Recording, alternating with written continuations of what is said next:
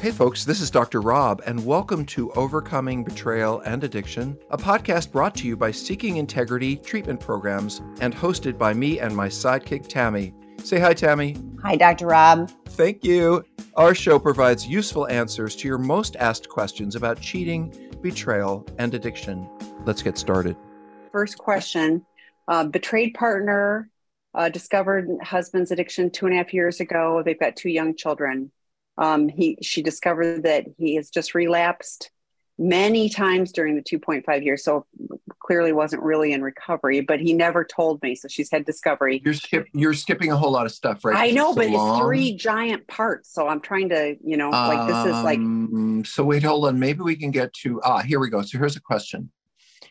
We still have work to do to establish safety and are beginning to feel connected. We have a 90-day absence period before. At what point can we fully have healthy sexual or physical intimacy? If we were mutually aroused and decide to have sex purely for pleasure, 1, could it be detrimental for the addict's recovery? And 2, could it be detrimental to the partner's healing process? I think to me that would be, and then maybe the next part, if you want to take it. But I just wanted to answer those 2. How about that? Yeah, because of practical reasons and considering our young children, I've been putting up with him. So I'm putting up with him and then having sex. So yes. Well, I just want us to answer these questions just in general because they come up a lot, which is, is it harmful to the addict when we are sexual? And the answer is, I don't know. It depends on the individual person situation. Here's what I can tell you. I do think boundaries need to be respected. What I mean by that is, as an addict, I wouldn't decide by myself. I would talk to my therapist, I would talk to my sponsor, or I would talk to my group, and I would say, I'm thinking about doing this. What do you folks think based on my recovery? I also, Tammy and I point this out a lot, but sometimes people think physical intimacy is about penetrative sex. And physical intimacy is about holding hands. It's about massages. It's about bathing together. So when you say, we are mutually aroused, decide to have sex, just because you're aroused doesn't mean you have to have sex. You could hold each other. You could be together. You could talk about what it's like to not have sex. So I just in general, I think slowing the whole process down, making it more about emotional connection and physical connection that isn't, we're aroused and we're going to have sex. Because I know for a lot of you spouses, for example, you wonder, are we thinking about someone else when we're having sex with you?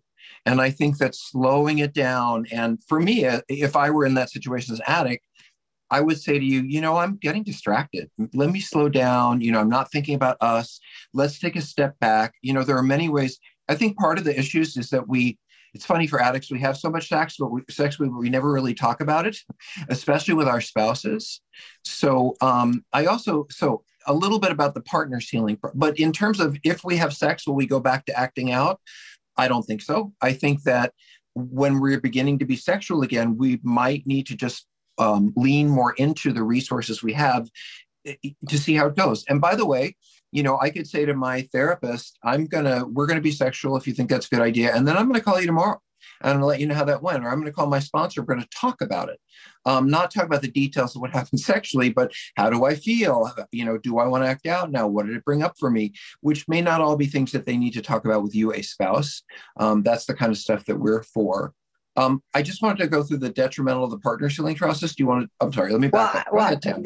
No, I just figured out, and then they also typed in 1 and 3 go together. Number 2 that you're answering is not part of that. So the 8 months since D-Day, it helps clarify. So you're answering 8 months since DJ. We and the active and partner are actively working through our respective programs. Yes. We still have work to do to establish safety and are beginning to feel connected.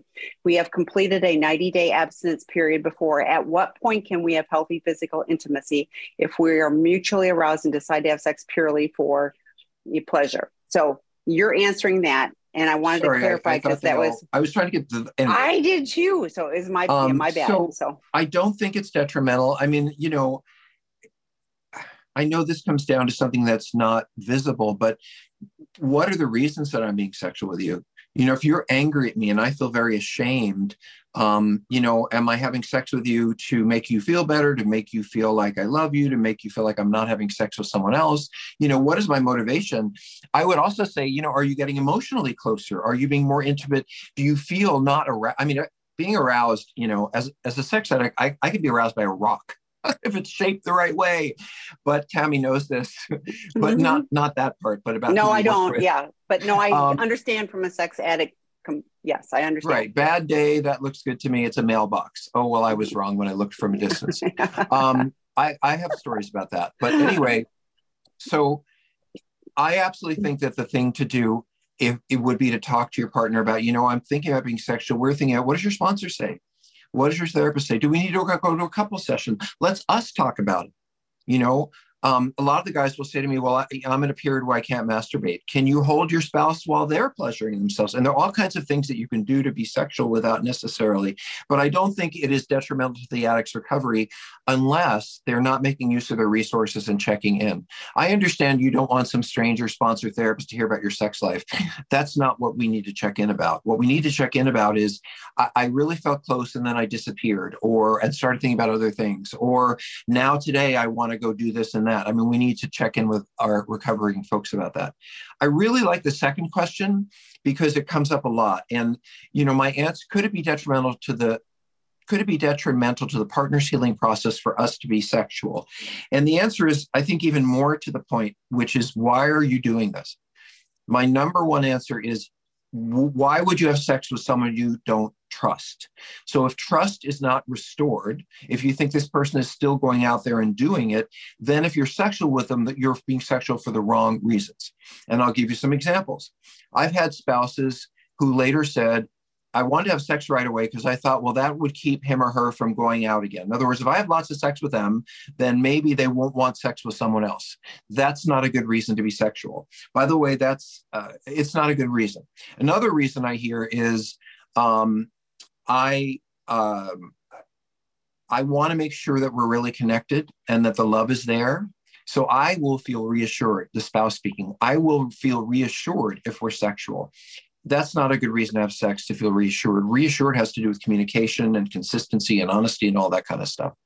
The last thing is just about that it's very typical for a partner, once they've really, I don't know about disclosure, but certainly once you've had a small D-Day, you found out a lot of stuff, you know what's going on. I've had a lot of partners who felt like they were iced over, become attracted to their spouse again, even though they heard about all these terrible things. And what they've said to me is, I feel like I know this person now. Now they're being honest with me. Now they're being open with me. Now I'm getting some of the things I wanted. Now I know what's been going on. And now I am attracted to them in ways I haven't been for years or whatever. And that's also not a good reason to be sexual. We're not sexual to prove anything, to learn about anything, to make anybody else feel better or test anyone else. My answer is go slow and see how that feels. You can hold each other, massage each other, and then see how that went. Did that make me want to act out? It doesn't have to be, we're not 19 getting in the backseat of a car. It doesn't have to, well, not that you did that, but nonetheless. So now, Tammy, I'm not, no. Oh my God. Tammy, okay, now I'm going to go back to, I'm not even going to go there. Okay, I'm going to go back and I'm going to slowly read 1 and 3 because they're tied together and it didn't work what I was trying to do. Okay. Go ahead. So I'm the betrayed partner. I first discovered my husband's sex addiction 2.5 years ago. Although I know my gut tells me, but I still want to know your opinion because we have 2 young children. I just discovered that my husband has relapsed. He's relapsed many times during the 2.5 years, but never told me. He felt bad about other relapses, but the recent one, he doesn't feel guilty because he doesn't consider it was a relapse, as there was a lot of connection with this woman who is also married. He enjoyed the conversation, etc. He thinks it might be something special. He doesn't know. I already know all the information, and he swore on his children that he would not relapse and has cheated again. As much as it hurt, I actually felt calm and relieved because it confirmed I was not crazy, even though at the beginning he was doing whatever I asked him to do, give me his computer, etc. But slowly he took back control of his devices, stopped going to AA, and only seeing a coach twice a week now. Also, he seems getting more and more angry, lashing out at me often blaming me for putting him through the difficult time and all the hard work. Oh my gosh, he doesn't feel being loved by me and doesn't feel any appreciation from my side for what he has done. So very often he made me feel I was the addict and I was the one that hurt him. Because of practical reasons and considering our two young children, I've been putting up with him, but I felt it was getting more and more difficult for me to continue a life like this, especially now. I know he has just relapsed. Is there any hope for this man? What should I do? So, well, just a real quick, and I want Tammy to jump in, is I hope that you're not sleeping in the same bed together. Sometimes all this is going on and it's just what you're used to doing, or you feel closer. I don't sleep with people I don't trust. And even though it might be painful to have that separation, like I wish they were here, I think it's really important to begin to create separation, whether that's not eating together,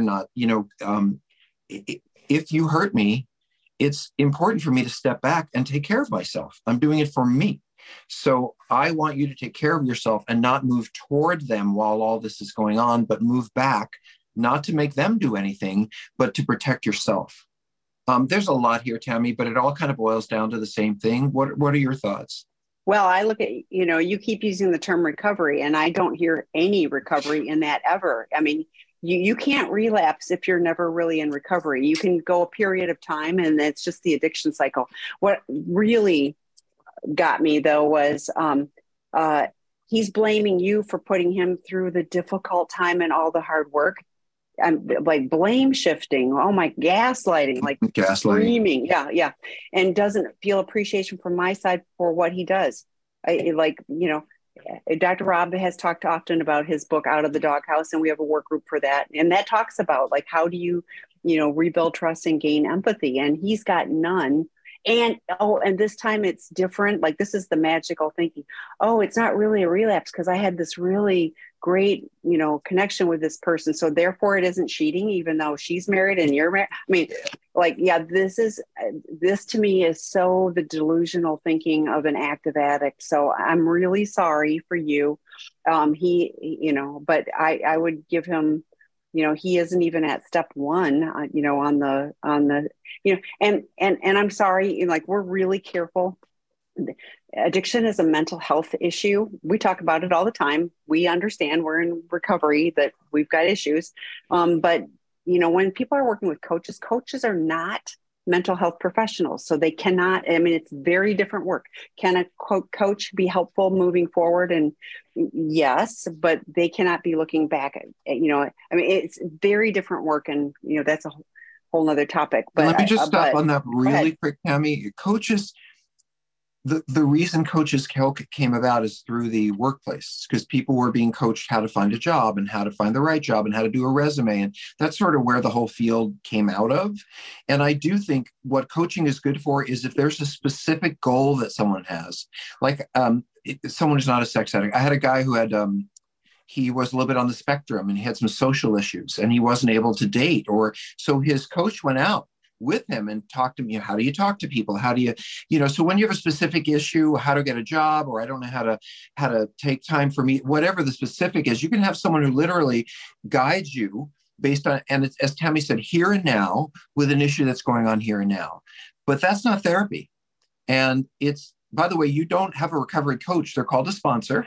And you don't have to pay them. You just have to listen to what they say. So I did want to say something about coaching because it has its place. Unfortunately, I've seen a whole lot of people calling themselves coaches who they've been through AA, or they work with people in the workplace. They don't really know what they're doing in terms of psychology. And like Tam, these are difficult issues. I don't think you guys would be here if someone was just depressed or if they weren't sure where they wanted to go to school. I mean, these are make it or break it relationship and child rearing issues. And so I would not want to pay the money to someone as good-hearted as they were, even if they've been through this themselves, to be coached. This is not coaching. This is not a coaching issue. So I wanted to say that. And then Tam, I want to toss it back to you and about where you were. Well, yeah. So I hear it, honestly, I hear it a lot with betrayed partners that are getting coaches, and it's often for people who, have been through it before. So it's really more like sponsoring, but whatever. Okay.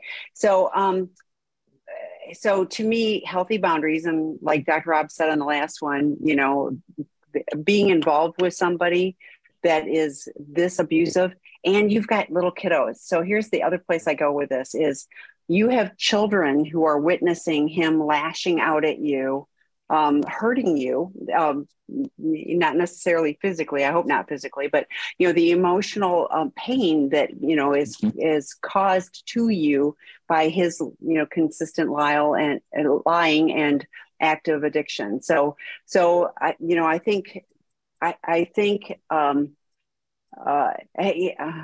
I'm going to be careful about how I say this, but and it's not your fault. Like, this is through no fault of your own, but like, how do you take care of you and the kiddos?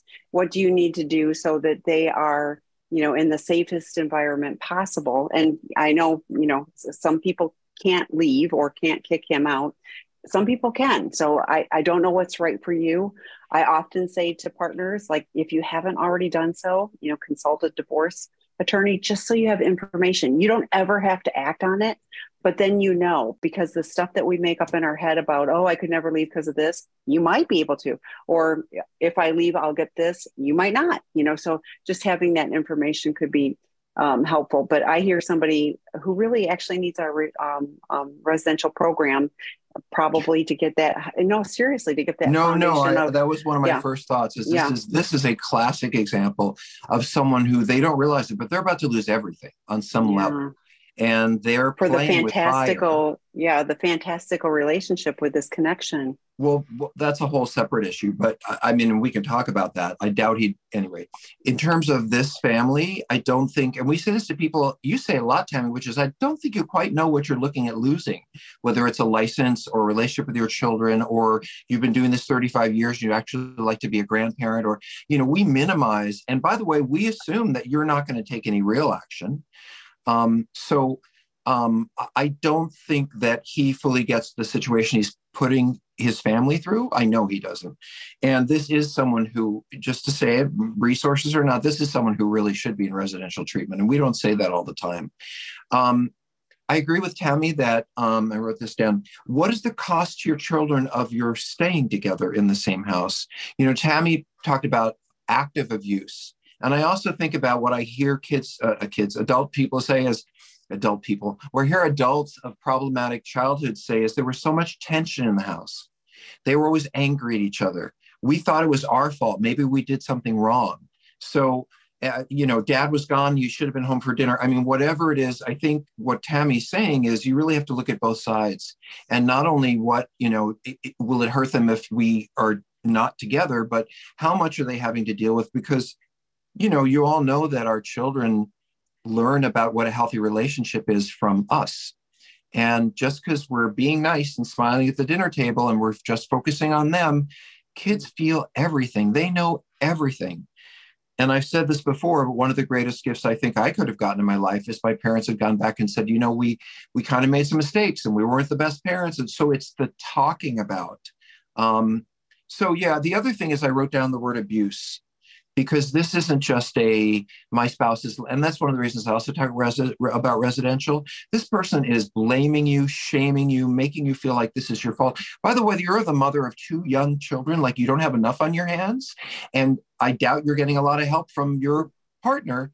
So I would ask you also, what are you getting out of this relationship at this point? Like Tammy said, some people just don't have the resources, or whether time, money, whatever that is. But I think in terms of the stance that you have, how close you want to be or not close, or whether you're trying to do things to make him better or whatever, this defines abuse. It's not physical, but a lot of what I talk to spouses about is they'll say, I wish I'd been hit, because at least then I could say, look what happened to me. But this constant, why are you leave me alone? And why are you bugging me? And, I've tried, and now it's your fault. And that's abuse. And really what it's saying to you is there's something wrong with you for even being upset with me. And it's crazy making. So I would ask you, not only in terms of your children, but what is the cost to you to be in this situation? This man, Tammy, and I want to ask you, if you were living with someone who, your husband is not, but let's say he really was resistant to recovery and he was creating a lot of problems, and you saw him blaming you and ducking it and Oh, and by the way, he's having an affair with someone else. And by the way, I will say more thing about that. If you think that he's not actively cheating and involved with this woman, then you don't get it. Whatever he says he might be doing or is thinking about or has feelings about, he's out there 3 days a week with her or whatever that is. So don't think that's not going on. Please don't have sex with him. Protect your body and your spirit from that, because then he just gets you and the other person. But anyway, I guess I feel a lot of like wanting to defend you or protect you, because as I read this, it's really well thought out and it's very respectful. But what's missing for me is I want to kill him. I can't believe I'm in this situation. Who would have young children at home and treat their mother like this? What I'm missing in here is your outrage, your indignance, and your sense of, I do not deserve to be treated this way. It's not that you can always act on those things, but I wish I heard it. Because I hear the abuse part and what should I put up with and what should we do? But I don't hear nobody gets to treat me and my children like this part. So I'm going to answer that because I was in that situation, not in my current relationship. So I had a 2.5-year-old who said, "Daddy mad at you again, Mommy." Big eye opener. And I thought, what am I doing? What am I modeling? But it's like the frog in the water. Like, he was amazing before I married him, and then he wasn't. And so I won't go into the details. Doesn't really matter. But I know the indignance. I didn't have it until I did. And so I honor where you're at. You're asking the right questions. But it was like, is there hope? Is there any hope? Yes, if he gets the right help. Right. But if he's not willing to do that, if he's just going to keep blaming you, then no. I mean, we know lots of people who stay in their active addiction forever because they choose not to do something different. So, I say this all the time, until the consequences of change, the pain of the change is less than the pain of staying the same. Right now he's got someone on the side and can blame you. And, so he is not motivated right now. He hasn't lost enough. But Dr. Rob has talked before, people that are on their third marriage and, they're like, I didn't have to lose my first marriage if I'd gotten the help that I needed. And, Dr. Rob just did a podcast with Dr. Ken Adams about adult children of sex addiction. So there's a book finally about, about that, ACA, Adult Children of Alcoholics, has been around, but this is specific for sex addiction. And so, so it really is important for us to make sure that we're thinking about, how do we take care of the kiddos in all of this? So. Yeah, I feel badly for you because I think what you're trying to do is keep your family together. And, one of the things that I say, especially the men in residential treatment, is I actually feel more hopeful for men who are your husband's age, because if he gets it together, he could be a very, very good father. And these children could learn so much from him. And the two of you, even if you're healing, they're going to learn something from you. But the fathers that I work with who have kids that are older, teen on, and I say to them, I'm really sorry, but it's too late for you to have that meaningful, early developmental experience with your child, because they're too old now. And they're 9 or they're 14 or they're 30.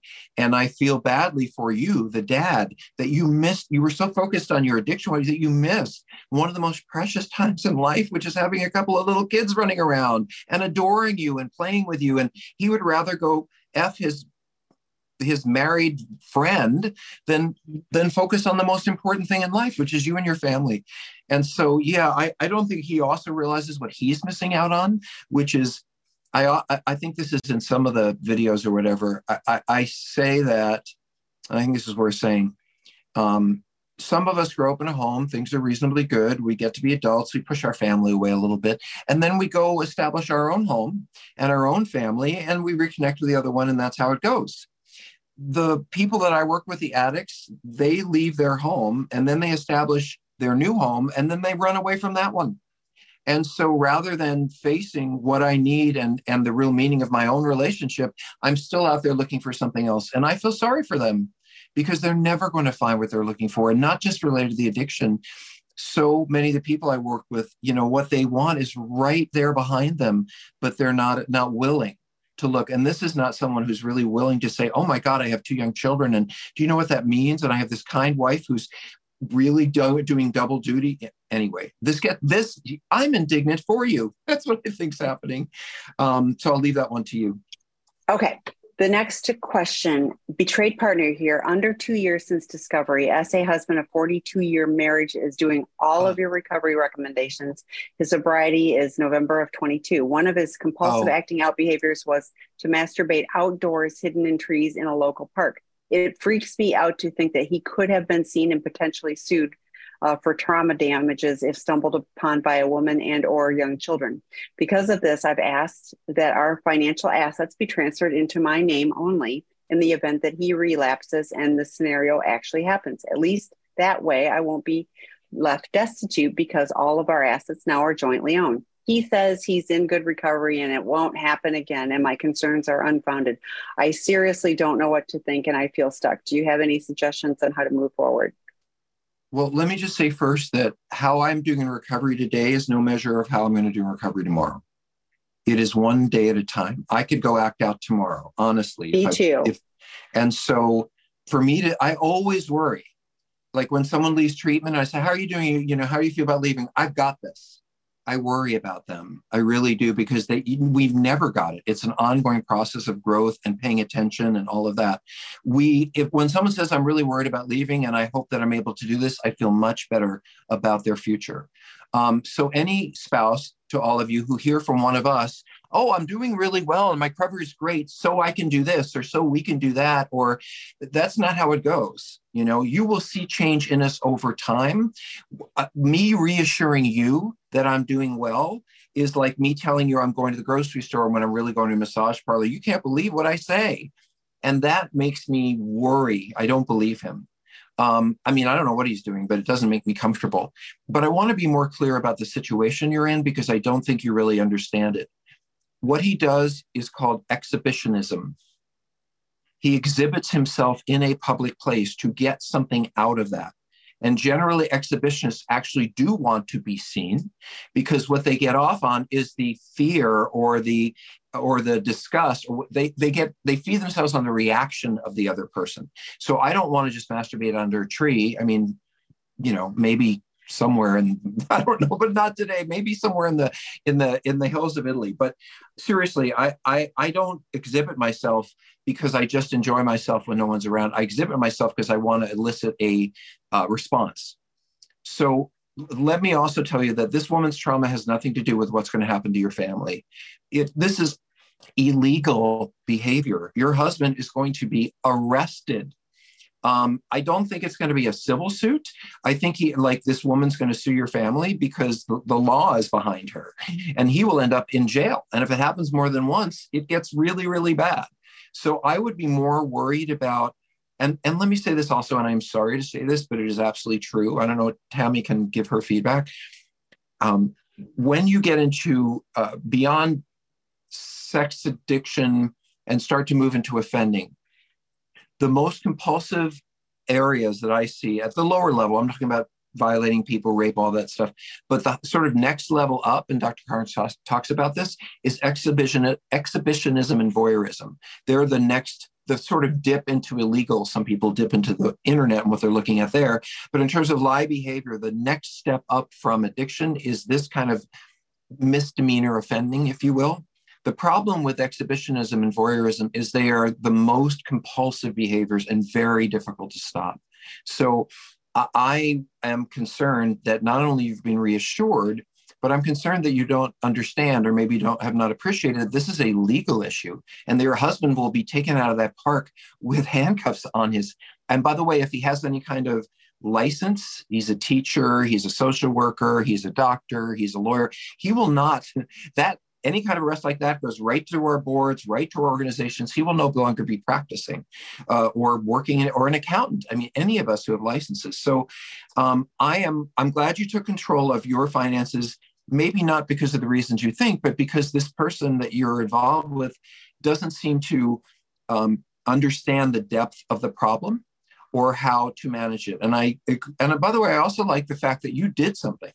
You said, I'm going to do something to protect my family, not I'm worried about him or what's he going to do, or you actually took a step. And, Tammy said some people consult a divorce lawyer. Doesn't mean you're going to divorce, but knowing your rights, knowing and having that feeling of, okay, I did something to protect myself. So, by the way, if I get, I'll stop in a second. If I get arrested, for exhibitionism, it goes in the newspaper. It goes up online. Someone takes a picture, forget getting sued. That woman takes a picture of your husband with his whacking out in the park. That'll go on the internet everywhere. So I'm actually more concerned about public exposure, legal issues, all of jobs and career than I am about someone else suing me. So Tammy, I turn it to you. Well, but he hasn't agreed to this. He's gaslighting her and saying, "Oh, I'm good now. Don't worry about me." I just said that to somebody earlier. Then she needs a lawyer. Yeah, I would. Yeah, I 100% agree. You know what? If he's so good, then it won't matter. You'll have the paperwork, and it will never have to be an issue. But I'm with Dr. Rob. This is it, particularly 42 years you've been married. This probably predates, like your relationship with him. And he has less than 6 months. Let's just do the math. That, this is high dopamine behaviors for him. And now and I don't hear that he's, come to treatment. He's working with a CSAT therapist, so he's been doing some of our stuff great, but like, this is a high degree mental health issue. Getting a solid assessment. The clients that come to our treatment program, they have 4 to 5 hours of assessment, because we need to understand not just the problematic behavior, but the underlying issues. That's important, because it's a symptom, it's a maladaptive coping mechanism, but it feels like it's the problem, but it's not the problem. It's just how the problem is coming out. So you protecting you, assets, whatever you need to do for but don't believe that he's got this and he's all good. Like, this is there's more. And, the other shoe is going to drop. I've been in recovery for decades. So has Dr. Rob. You know what? I never say I got this. I never say that. I go, I have today. I have a daily reprieve. That's all I got. So I do want to add one thing. And Tammy, yes, we are aligned, because there's a reason we say one day at a time. There's a reason why I hate to say this, Tammy, even at our age, we continue to check into people, with people, meeting, all that stuff, because it doesn't go away. But I want to say something to SJ, who wrote this. It's one thing to say my husband or wife is a sex addict. It's shameful, it's awful, it's painful. But we have this whole route. We have all these communities. We have things that, there are ways to heal, as there are in this situation.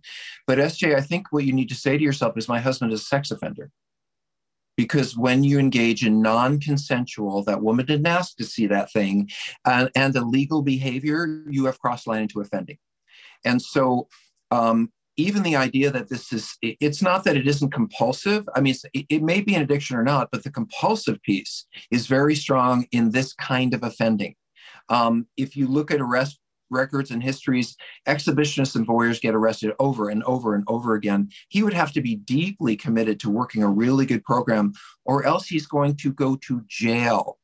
And I really want you to say to yourself, wow, I live with a sex offender, and see how that feels. 42 years of marriage. By the way, I would not be surprised if he's been arrested before. I would not be surprised if he hired a lawyer at some point, because I've heard this before, and just made sure it all got taken care of, and you never knew. I've certainly heard that before. Last thing is, again, this is, for those who have resources, this is an inpatient, residential, go to Seeking Integrity or somewhere else kind of case. If this man doesn't get it together, he's going to be arrested. You've been married 42 years. How old is he? 62 at least? I'm turning 62 in a few weeks, Tammy. And I want to say that I can't imagine wandering around parks, taking it out at 62. And is his family going to want him around grandchildren? Kids and grandkids, yeah. Once he gets arrested, is he going to be welcome at Thanksgiving? Again, I think what you describe is an addict who really doesn't understand the degree of the problem. This is a huge, and 42 years. So how to move forward. I think first you need to embrace the problem for everything that it is. Second, I think you need to look at the reassurances, and the it's going to be fine is not really true. And by the way, one more thing about that. isn't it interesting that you discussed separating your finances or transferring? And then he said, but I'm good. I wonder if maybe he doesn't want you to do that. And in response, he's trying to gaslight you and tell you, no one's recovered. And certainly not someone with this history. So you called Tammy, Tami, at Seeking Integrity. We will find you support, books. We'll find you information about offending, because that's what's going on here. Thank you for listening to this episode of Overcoming Betrayal and Addiction. If our words have led you to seek help, please reach out. You can always find us at www.seekingintegrity.com.